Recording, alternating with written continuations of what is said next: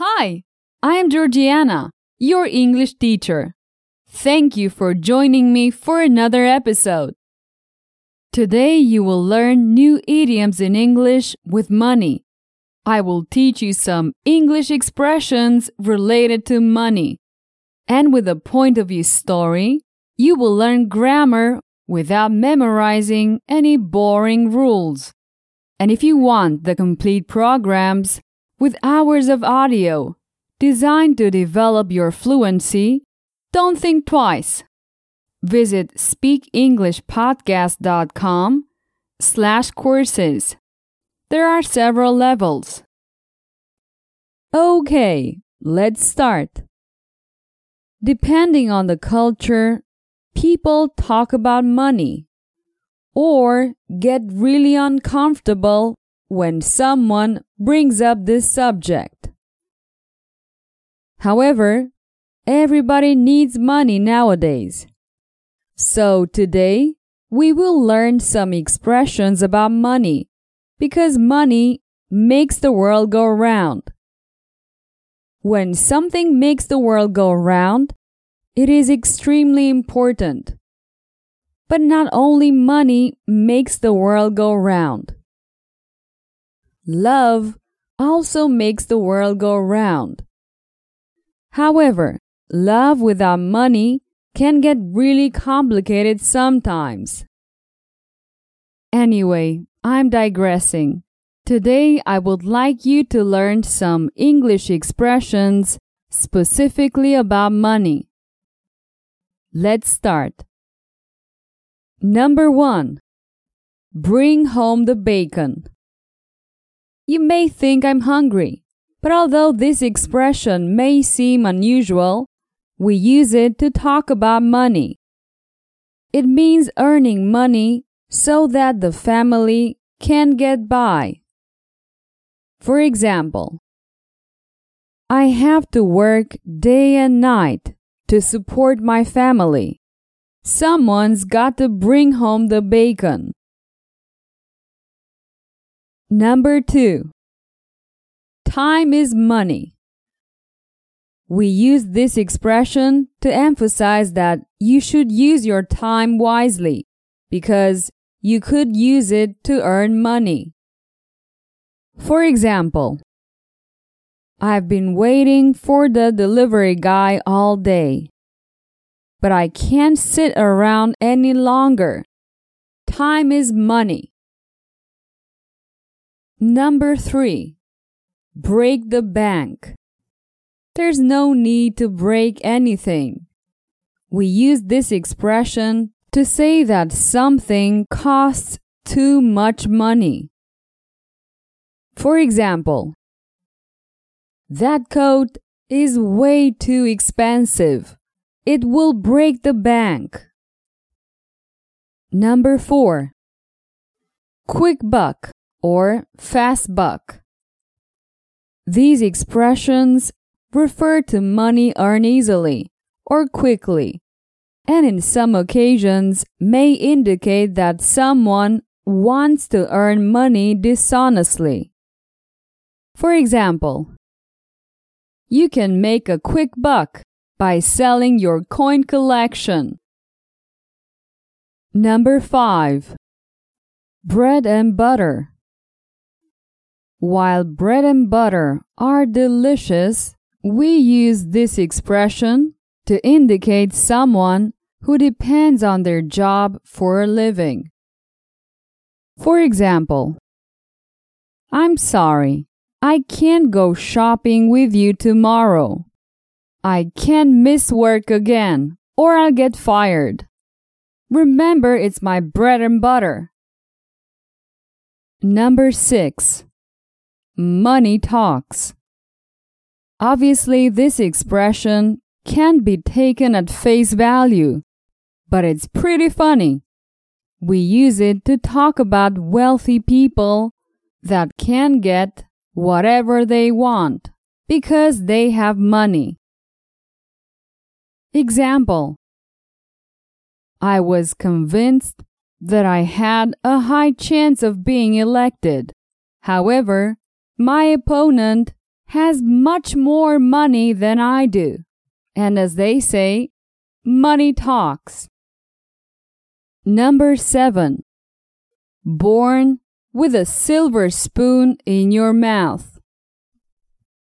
This expression means to be born to a wealthy family. Example: my friend's parents always gave her everything she ever wanted. She was born with a silver spoon in her mouth. Are you having fun? Now let's continue with a point of view lesson. I'll tell you a short story more than one time. Every time, I'll change a grammar point. I can change the tense or the person. This way, you'll notice the changes in context. Okay, let's start. Francis was a refined and wealthy guy. Well, we can't say he was born with a silver spoon in his mouth. His whole family members were bankers. Therefore, he didn't need to work. In other words, to bring home the bacon. Francis was so rich that he could buy anything without breaking the bank. And of course, he didn't depend upon a job being his bread and butter either. One day, he bought a 5-star hotel simply because he didn't like the name. The hotel was called the Elegant Hotel, and he changed it to Elegant Hotel.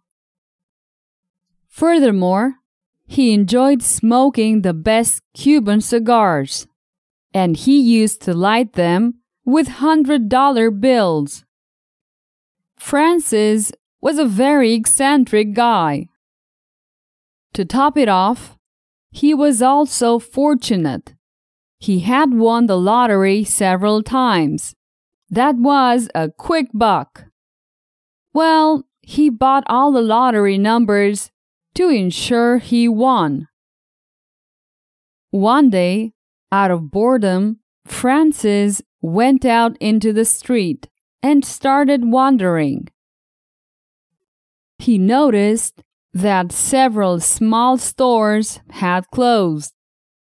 Francis asked why that happened to someone in a store. The crisis. The banks won't give us credit, and we can't go on like this, he replied. Then, Francis decided that his banks should start giving loans at 0% interest to all small businesses and stores that needed it. With that decision, thousands of small businesses could survive until the crisis end.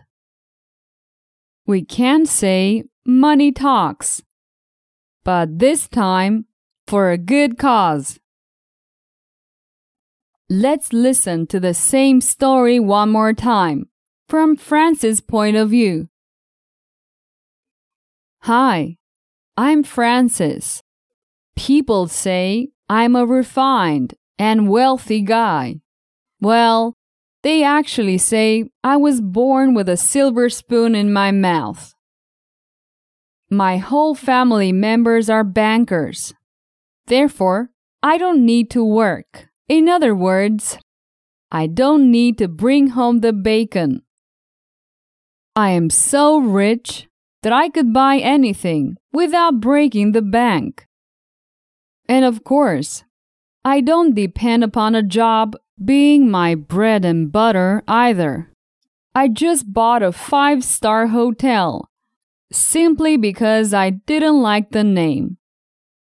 The hotel was called the Elegant Hotel, and I changed it to Elegant Hotel. Furthermore, I enjoy smoking the best Cuban cigars, and lighting them with $100 bills. As you can see, I'm a very eccentric guy. To top it off, I am also fortunate. Last year, I won the lottery several times. That was a quick buck. Well, I bought all the lottery numbers to ensure I won. One day, out of boredom, I went out into the street and started wandering. I saw that several small stores had closed. I asked why that happened to someone in the store. The crisis. The banks won't give us credit, and we can't go on like this, he replied. So I decided that our banks should start giving loans at 0% interest to all small businesses and stores that need it. With that decision, thousands of small businesses could survive until the crisis ends. We can say money talks, but this time for a good cause. Okay, that's the end of this short exercise. Notice that the changes between grammar points are subtle, but important. My suggestion is that you avoid memorizing grammar rules. It's better to see the changes in the proper context. And with a story, it is much easier to remember all this. It is one of the techniques that I use in my premium courses. I recommend you to take a look at speakenglishpodcast.com/courses. Okay, we have reached the end of this episode. Repetition will help you improve your English fluency, so make sure you listen to my podcast episode several times. See you soon. Bye-bye. Did you enjoy today's episode? Get the transcript now at speakenglishpodcast.com.